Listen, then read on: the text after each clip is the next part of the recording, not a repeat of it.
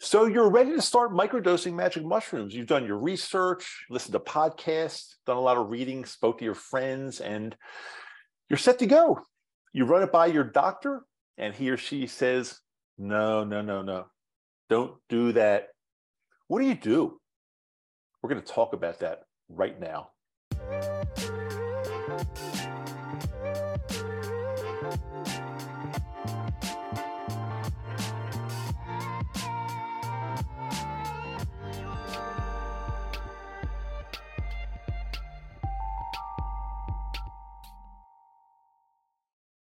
Hey there, I'm Dr. Dave. Welcome back. Microdose You. I really appreciate you being here. And I'd like to welcome my very good friend, Dr. Denise Moret, who is a doctor of psychology in the state of New York. We're going to talk about this very subject. How are you doing there, Denise? Welcome. Hi, Dave. Great. Thanks for having me again. Always a pleasure. So, Doctor, this has happened to several people that I've talked to recently. And not only that, happened to me a short time ago with my primary care doc, not my mental health care doc, but my primary care doc. And she said pretty much, no, I'm a little concerned that you're using magic mushrooms. You should not. So let's just say you're one of those people that is excited to get started, and you become honest with your doctor. Now, a lot of people don't really, they keep a lot of information from their doctor, which I personally don't think is a great idea. I mean, I think you should be very forthright, transparent, and honest with doctors, because they need to know everything you're doing, whether it's good, bad, or indifferent. And they need to know, and they shouldn't really judge what you're doing. But suppose somebody came up to you and said, Doctor, I ran this by my primary care doc, and he or she said, no, I shouldn't be doing this. What's your answer? How do you say it? Do you agree and say, okay, they're right, don't do it, don't microdose, don't improve your life for the better, we don't want you to do that? I mean, how do you handle it? Sorry to laugh. I mean, it's like, of course I wouldn't say, don't improve your life for the better. So yeah, if a person told me that, I'd start asking questions. Well, did the doctor say why? What's going on? When people ask me the question, what if my doctor says no? My quick, sarcastic answer is find a different doctor. That's not really my full answer. So for me, and I think, what we're seeing in the research and in real world data is that why would somebody not microdose, or why would a doctor recommend against it? I would ask about what did your doctor say? So whether it's the person speaking directly to their doctor or me speaking to another patient or a friend or family member, I'd say, well, tell me, what did your doctor say? And then we go from there. So that's a really good point. So the most important thing is to say to your doc, and say it, respectfully, say, well, could you please tell me why? Because I've heard so many good things.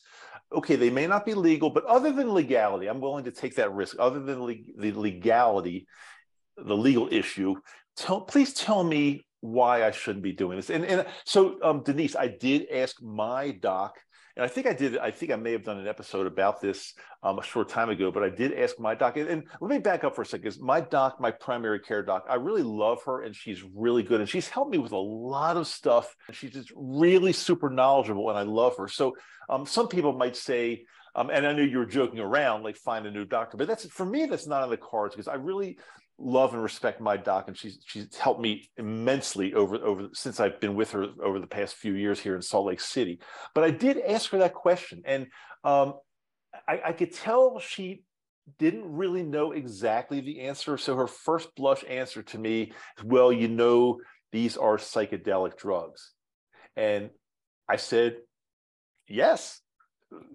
But she really couldn't take it much further, other than she said something in addition to that, which she didn't say good or bad. She said, well, these are psychedelics. And then she said, well, I'm just concerned that using something like this might not have used the word gateway, but it could lead to different drugs. And I just said, well, I have no problem with that. That's not in the cards for me. And so thank you. But she couldn't come up with any other reason. So I almost took that as a yes, because those two reasons are invalid for me. So I get that. I get the history in our world, in our profession, medical doctors, mental health, psychology, certainly in my profession. I've said this in prior podcasts, that ironically, the roots of the psychedelic assisted therapy are in the beginnings of my profession. So that's just ironic. And yet we know that they became Schedule One drugs, even though that's not accurate. They're not dangerous. They have amazing medical benefits, and it's the psychedelic nature of them that actually is healing and rewiring. And the microdose works around the trip. It's subperceptible, as we know, which is particularly attractive for someone who does not want to have any experience, have to take the day off. So it's healing and it's extremely safe. So to get back to any doctor, I want to know, well, why are they saying that? And if it's that they're psychedelics, it's against the law, that's good information. Then to give you a bit of a barometer, that the doctor may not have done a lot of research, which is understandable. I've said it before, the medical profession, doctors themselves have to be rewired. We're accustomed to say no to drugs, it's illegal, and so it makes sense, except that it's actually not true. And with the legality factor, there's a lot of psychedelic assisted therapies going on all over the place. There are profound ways that you can legally get into retreats or clinics that are starting to pop up. It's slow coming, but that's there. So now that I'm thinking back, when she said to me, well, these are psychedelics, my answer should have been, yeah, perfect. Thank you for telling me. I'm glad. But all kidding aside, though, at that point, I knew that I knew more about psychedelics than about psychedelic drugs for rewiring your brain. I knew more than she does. And again, this is not a diss on her whatsoever. She's a wonderful doctor and she knows so much. But I guess the doctors, especially since this is something more, I guess, new, I don't expect them to know every single thing. So her answer, I kind of took with a grain of salt. It did not upset me at all. I just realized that, okay, she doesn't really know all that much about this, and it's working for me wonderfully. And there's no way, because a doctor would tell me, to stop because they're psychedelics. That's not going to do it. If she would have said, there's just not enough research. There's not enough research to know whether these things have any kind of long-term effects. Then it becomes up to me to say, okay, I realize maybe there's not a lot of research and maybe we don't know what's going to happen 30 years down the road. But especially at my age, I'm willing to take that risk because they work so well now. And I'm willing to take a slight risk, which I don't think there really is any anyway, because let's face it, these have been used for tens of thousands of years, and we just don't know of anything that really is bad about them. At least I don't. But anyway, Denise, that brings up another point, though, because I've read a lot of what some of our listeners have said in Facebook groups and forums and other comments. Some people say, well, it's just best not to tell your doctor. Just don't worry about it. Just don't tell them and do your thing. Is it best to tell a doctor or not that you're either microdosing or considering microdosing? I would say yes. The simple answer is yes. I think it's best, like you've already said, to be honest with your doctor. If someone's concerned, you might ask, hey, by the way, what's your thoughts? Have you been, up to date on all the literature? This is the patient talking to the doctor. Have you, what's your opinion? Have you heard all, about microdosing and psilocybin and various psychedelics? Have you read all of this? It's been so in the news, mainstream, Netflix, as we know, written about and very widely used. So I would say to my doctor, oh, I wanted to ask you, what's your opinion? So you sort of put your toe in the water a little bit to see, how, and so if the doctor says, yeah, that's a bunch of, that's terrible, it's dangerous, I can't believe that, that's a bit of a barometer. I personally would say to my doctor that's interesting. I'm thinking, or I'm actually microdosing, and there's so much. Because I'm an honest person, I'm not worried about that. So I've not heard of, but maybe someone that's listening to this podcast, I don't know that a doctor would say that's it. You can no longer be a patient of mine if you're going to do that. And doctors may feel like they're taking on some risk if they know a patient's doing something. I'm not really sure. I remember years ago when my child was little and the pediatricians were kicking people out of their practice if they weren't vaccinated. You cannot come to this practice as a patient, a child, and receive my pediatric services if you're not fully vaccinated. And so, it really created a bit of an issue. People had to find doctors that were okay with whatever. So I haven't yet heard. I'd be curious if that's kind of going on, around. But I can't imagine why there would, other than that, be a reason not to be honest with your doctor. And yet I understand some people are very like, if my doctor says it's not okay, I'm not going to do something. And they follow, to the letter of what their doctor says. And that it can be helpful, but it can be mostly, I think, limiting.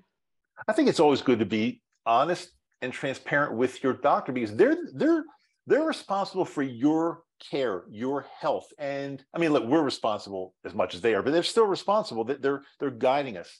So if we're leaving anything out, they just don't have the whole story. Be honest. They're not going to kick you out of the practice. They're going to try to help guide you. And this is, I think, the psychedelics are the same thing. The microdosing is like, I have always, whenever I've gone to a doctor, for as long as I can remember, and if there's a question on the intake form, this question is always there. And I'd love to know like what our listeners, how they handle this one.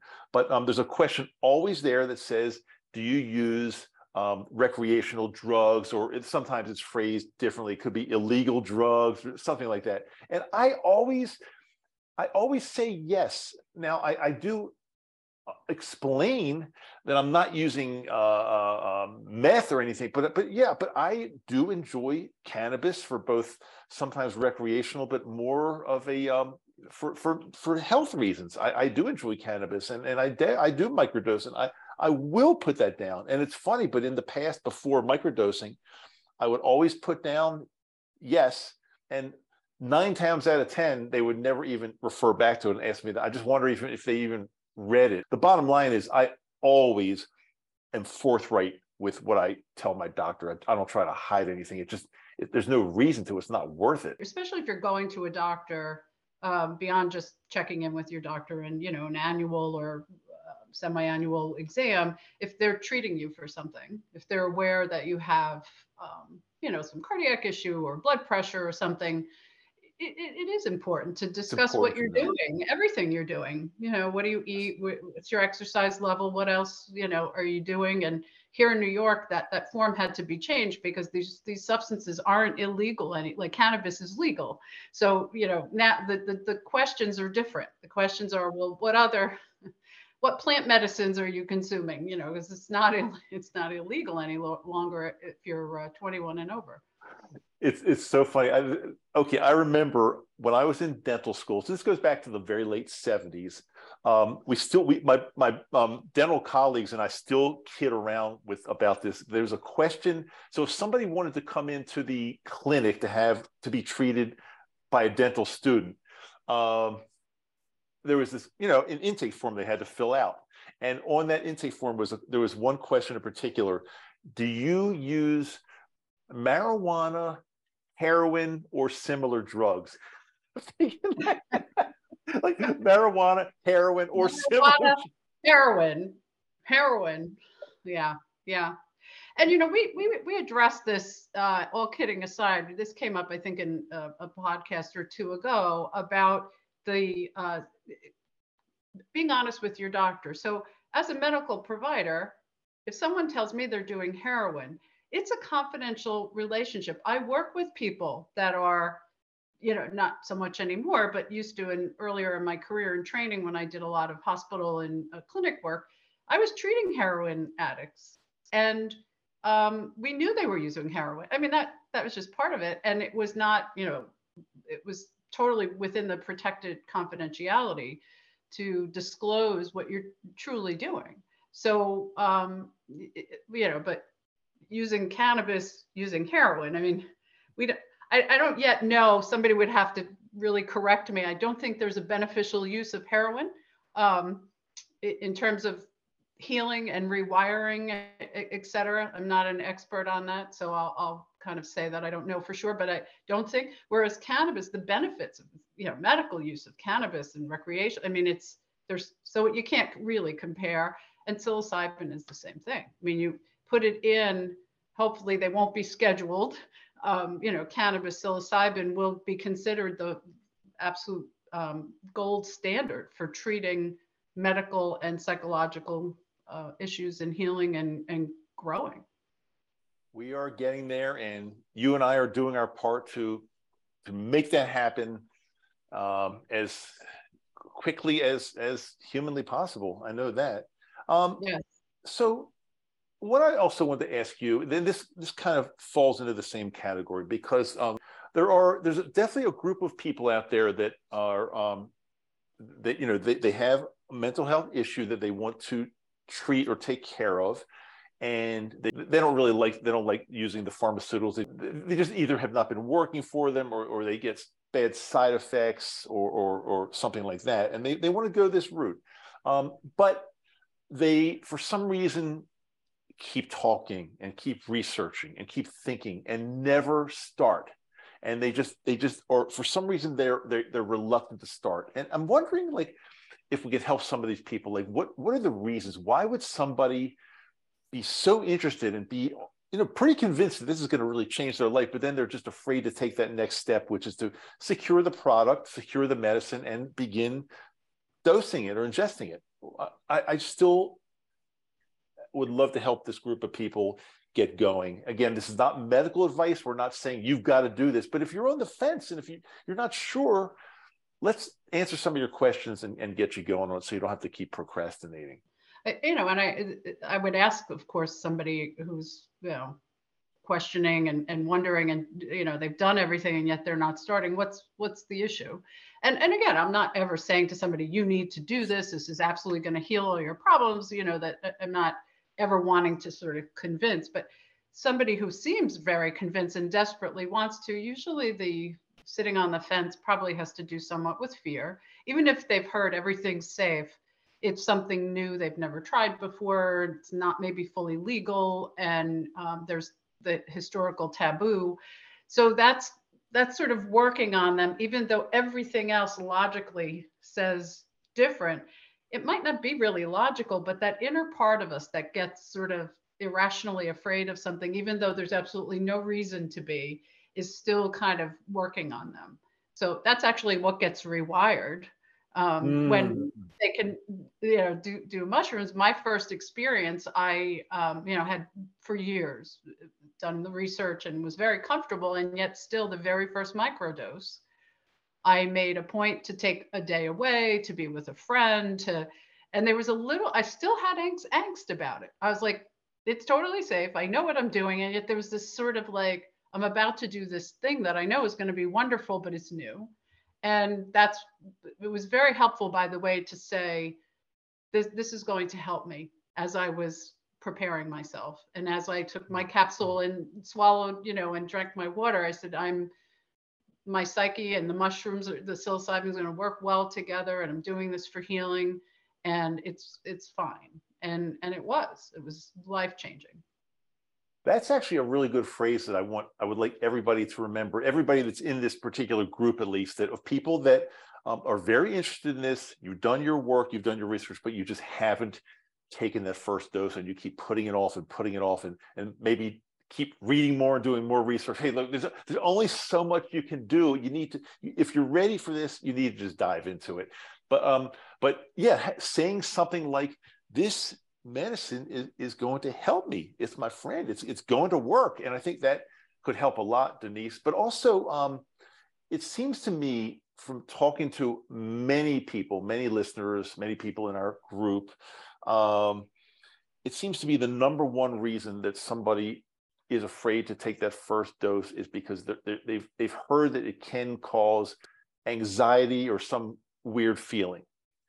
And I'm here to say that I've been microdosing for it's it's coming close to 2 years now. And even if I would take a little bit of a larger dose, I know everybody's different. I know that, but I have never had anything even close to some type of anxiety episode. I've never experienced that. So, and even if you do, the worst case is it's still a microdose. And even if you do, it's going to be a little bit, but I don't think you will. But I think that seems to be the most common reason people are just afraid, because they hear, oh, it could cause some anxiety, which it generally doesn't, unless your mindset is not correct. Yeah. And I would say that the anxiety with microdosing is due to the anxiety, not the psilocybin. So it's separate. So the anxiety is there about starting and microdosing. That's actually what's causing the anxiety. So if somebody experiences anxiety when they're microdosing, it's not the psilocybin, it's their anxiety. So that's why that intention, may this work with me, it's perfectly fine, it's safe. It really does help. And I just want to mention, on a macrodosing level, people have, it's important set and setting and what you're doing and where you are, because people can have, I mean, it's one of the reasons I didn't want to macrodose, because I didn't want to sort of have some visual experience or enter into some, you know, like that ego death, real hero dose. That makes me feel anxious and uncomfortable. I've not ever done that. And yet, if we look across the entire planet, it is a rite of passage in certain cultures for young, you know, middle, like kind of just as people are coming of age, kind of rite of passage, that they do what would be a macro dose. They don't microdose, they do a macro dose. And it's been for centuries. And if we look at all of that research and data, and it's hard to get the research, but if you look beyond the United States, there's like nothing bad ever happens. And that's a macro dose. So on a micro dose, I just want to, it's worth repeating, the psilocybin is not going to cause anxiety. If anything, it's going to reduce your anxiety. And if you're concerned that you're going to experience anxiety, then saying that kind of, setting that intention, saying that kind of affirmation, as you're taking the dose, or what I did the first time I dosed is I kept telling myself, this is, I'm ready, I'm preparing for this, I'm going to do it on Saturday, and it's going to help me, and my anxiety about it is fine. That's expected. I'm not going to try to talk myself out of it. I'm acknowledging it's there. It's not logical. There's nothing that's going to cause anxiety, and that's really within us. So we really want to work with ourselves, because the psilocybin is not going to cause anxiety. What you're saying, and I totally think this is true. It's not the actual medicine, but it's the anxiety that already exists that's causing the anxiety, which you're trying to get rid of by taking this medicine that is supposed to get rid of the anxiety. It's not the medicine itself. Psilocybin just does not cause anxiety. Psilocybin has no anxiety producing properties, especially at that microdosing level. That's kind of what we're saying here, right?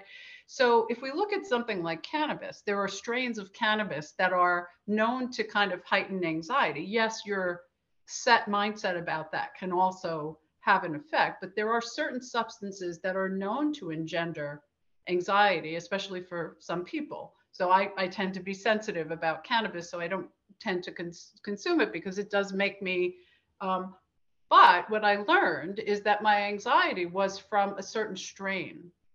And I got a medical card a long time ago here in New York before it was legal. And especially during the pandemic, when you couldn't, you know, go for acupuncture and things that were helping my back, I got the medical card, and I said to the pharmacist at the dispensary, I'm very anxious about taking THC, because like I'm really more interested in the CBD. And he said, that's just because you haven't had the right combination and particular strain. And it actually settled me knowing that. But then he actually gave me the prescription that would help me. And I noticed it was immediately relaxing. So there's like that mindset along with the physiology. But what we know about psilocybin is it does not produce anxiety, especially at the microdosing level. I want to share something else with you, Denise, because we did an episode together. It was a week or two ago, maybe 2 weeks ago, something like that. And so I published the podcast, the audio podcast, almost right away, a couple days, 2, 3 days later, something like that. But I just noticed last night that the video never got published. And what I did, I set a schedule. I scheduled it to come out a few days after the audio podcast. And so, last night I was just kind of poking around, and I saw that the video never got published. So I tried to manually publish it, and my channel is having a little bit of trouble on YouTube because I got like a strike against me because of a video. This is really weird. A video that I did almost a year ago on how to make psilocybin tea. Now remember, this channel, it's called Microdose U, and every video I put out on YouTube is about microdosing magic mushrooms and psilocybin, the active ingredient in magic mushrooms. And I've been doing this for quite some time.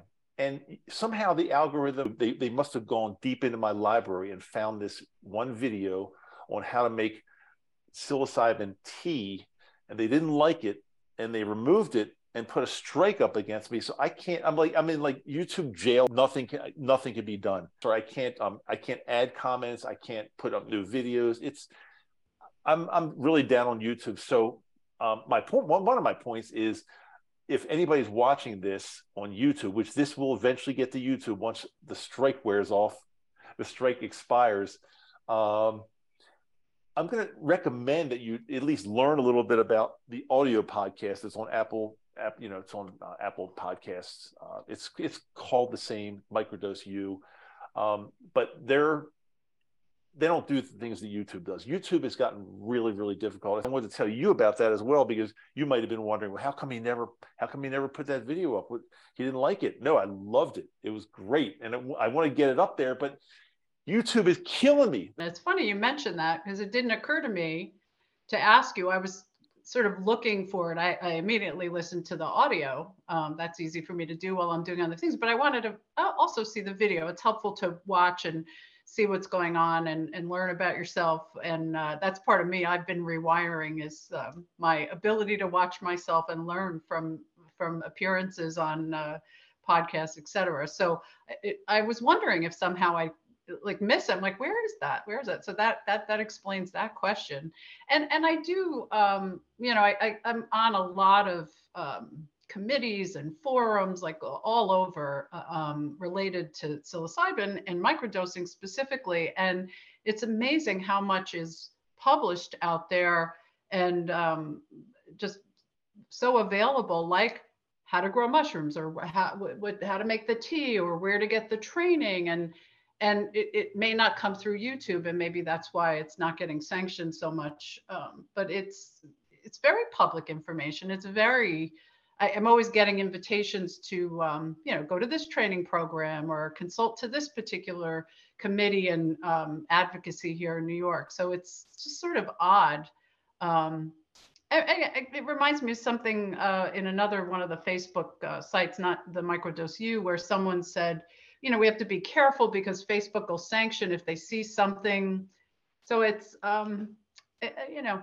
regulations and algorithms and different reasons why. And I don't know. I'd like the world to be a little rewired with a lot of these things. I can dream. It's the so the way YouTube gives you a strike on a video, and they're always monitoring your channel very carefully, is I'm sure it's all about some type of algorithm or AI that goes in, and somehow they're able to establish what the video is about by title and description, and they're probably even able to go into the video itself and see what's going on in the video. Like you can't put a porn video up on YouTube but name it Snow White, and they're gonna be onto that.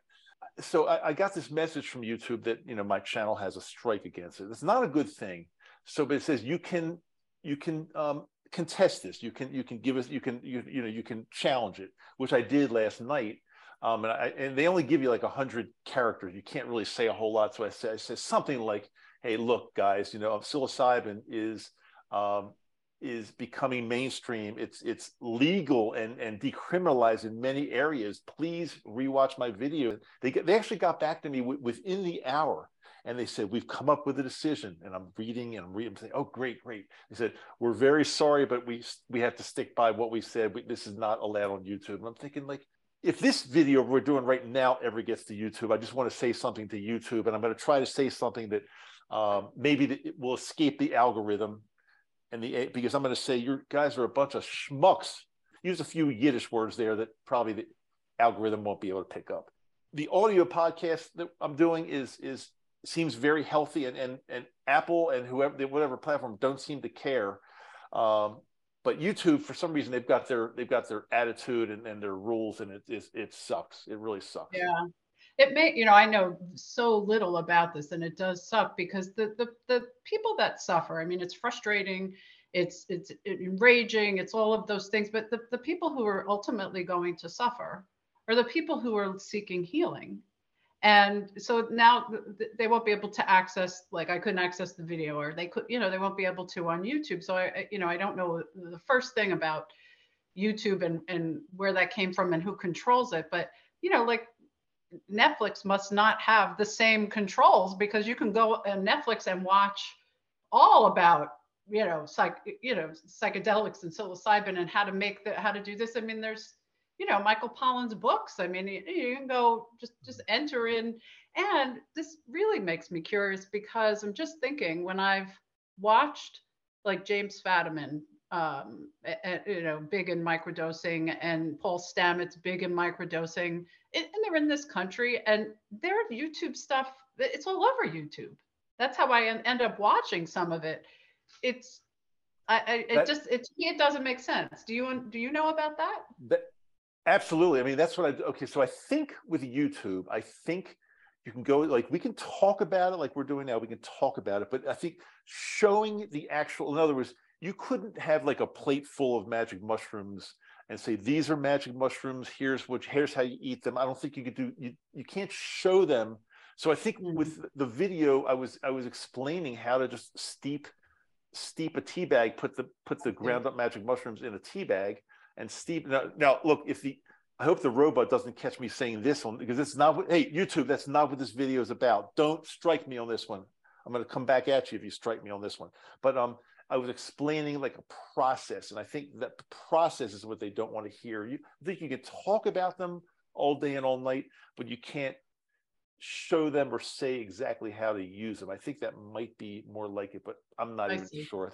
I don't even know. I'm not even sure. Yeah. So that's my struggle with YouTube, and that's why I'm sharing this, because if you're watching this on YouTube now, you might want to consider there's probably more available to you on the audio podcast these days, just because YouTube just doesn't allow us to put stuff up that we think could be important or very helpful to people, but they won't allow it. So that's where we are. And I want to just share my little struggle with you and everybody out there that could be listening or watching as well.